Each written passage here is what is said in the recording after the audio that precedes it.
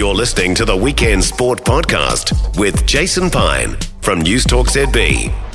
It's all over at Forsyth Bar Stadium. The Chiefs make it 10 in a row. They continue their unbeaten run in 2023. Yeah, we talked a lot about the Chiefs recently, and for good reason. 10 from 10 in Super Rugby Pacific. Let's bring in their mental performance coach, mental skills coach, Aaron Walsh. Aaron, great to get the chance to chat to you again on Weekend Sport. The Chiefs really are the hottest team in New Zealand sport right now. 10 wins from 10, playing superbly.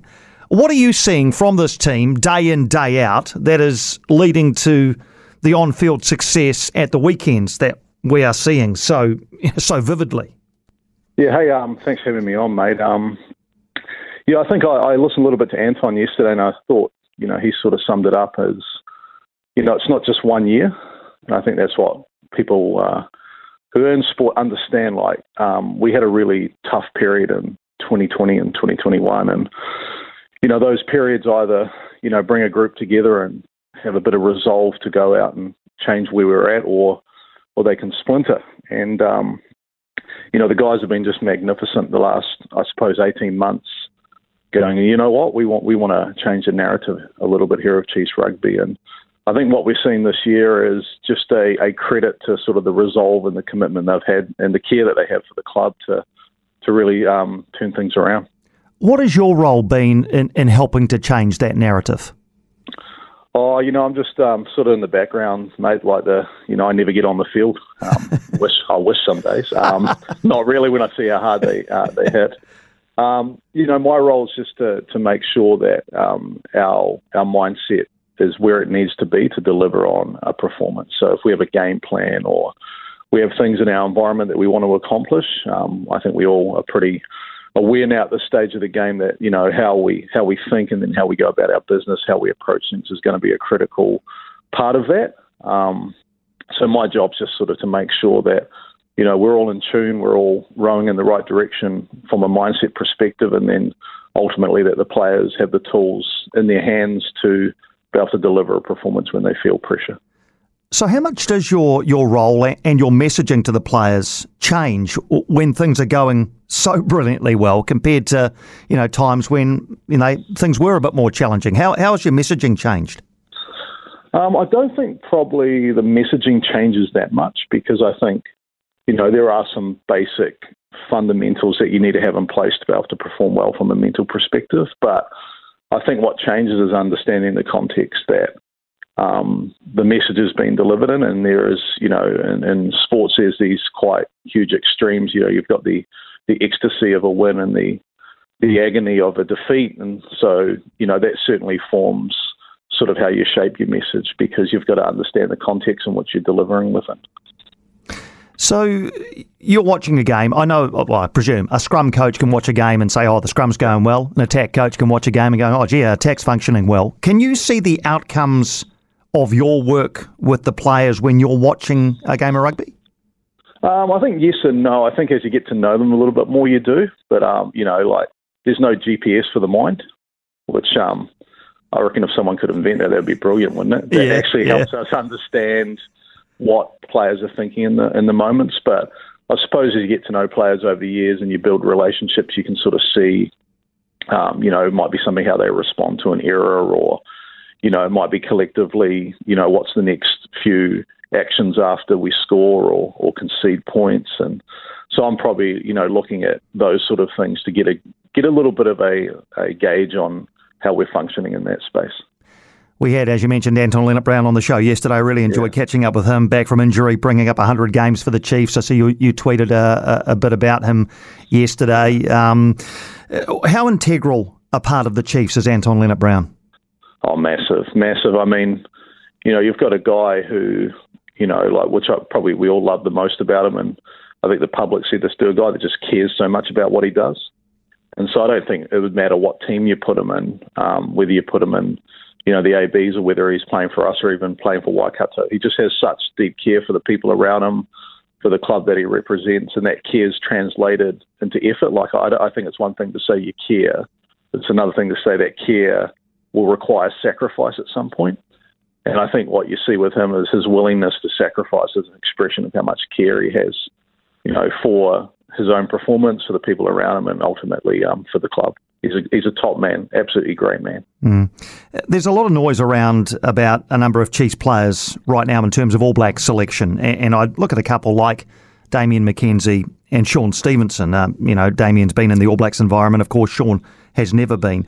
Do you work with players like those two and others on blocking out noise like that and hype, or do you ask them to embrace it? How does that work? Well, I think you've got to acknowledge it at some point. I think it's healthy to acknowledge it's an aspiration that you want to achieve. And, once you've acknowledged that, I think getting on with the work, there's a phrase that I really, really like. It's the idea is, you keep your eyes on the target, not on the prize. And there always is going to be a prize, but that prize is a result of good performances. So, your focus should be on how do you perform well each week, and then what happens after that is largely outside of your control because there's selectors and other people who have an opinion of that. So I think, the critical thing is what do I need to do every day? How do I get my performance? Do I understand how I perform well? And have I done what I need to do during a week to be able to repeat that week after week? And if that's the focus, then your eyes aren't divided and distracted, and you're able just to get on with the business. But I do think it's also important to everyone has aspirations. Everybody wants to achieve things. So I don't think there's any point hiding behind that. It's embracing that and then going to work.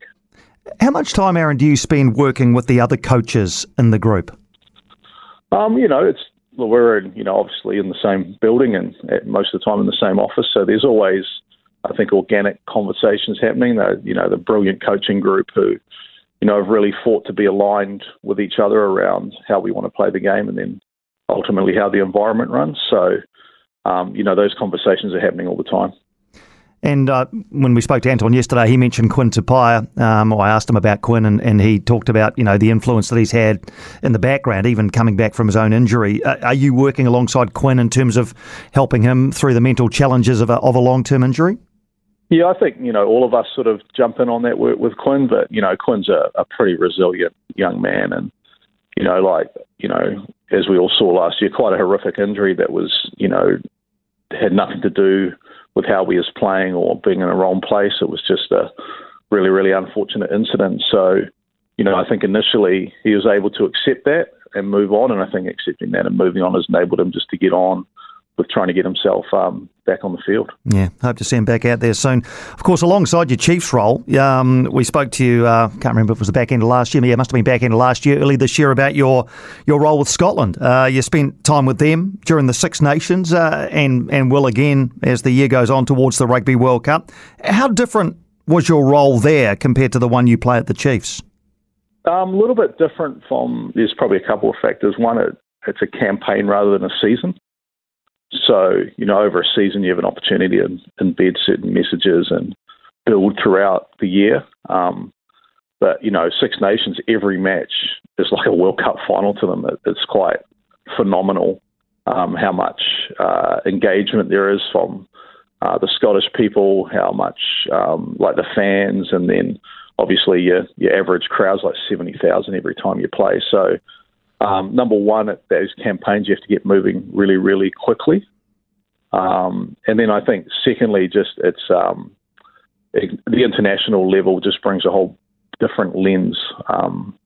That is, they've got a massive focus on them. And I suppose probably what I enjoyed the most is that I was in camp with them for the whole time. So you get to do a lot of work, and after the training in the hotel, you go for a wander, go for a walk, and on off day, go play golf with a few of the lads or some of the coaching staff, and you actually get to build quite deep relationships quite quickly. So, between it being a short campaign and also being in camp, I suppose it's probably a little bit more intense than what it would be like over a season with a club team. Yeah, and you probably alluded to it there, but going in as a new face and having to pretty quickly, as you say, not across an entire season, but across a campaign of 5 games to build those relationships and presumably build trust as well with those who you're working with. Was that a challenge at all for you?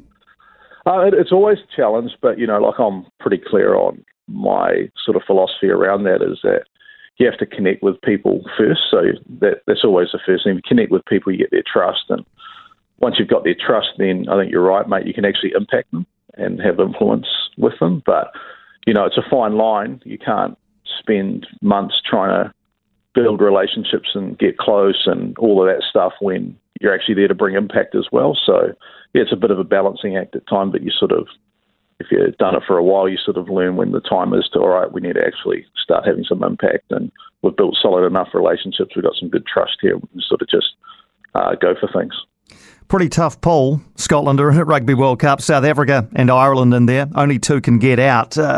How can you best assist in making that happen? You talked about, focusing on the target, not on the prize. Does that apply here as well? Oh, massively. The thing about the Rugby World Cup is, in an 80-minute match, anything can happen. And I remember I went to the 2019 Women's World Cup with the football ferns, and we had a warm-up fixture against England in Brighton. It was a magnificent day. We won 1-0 against England, who was, went on to be a pretty successful team. And it was just on the day we had, 20% possession. And so it sort of has given me some perspective, those games are played on one day. It's 80 minutes. And anything can happen in the pressure of a World Cup.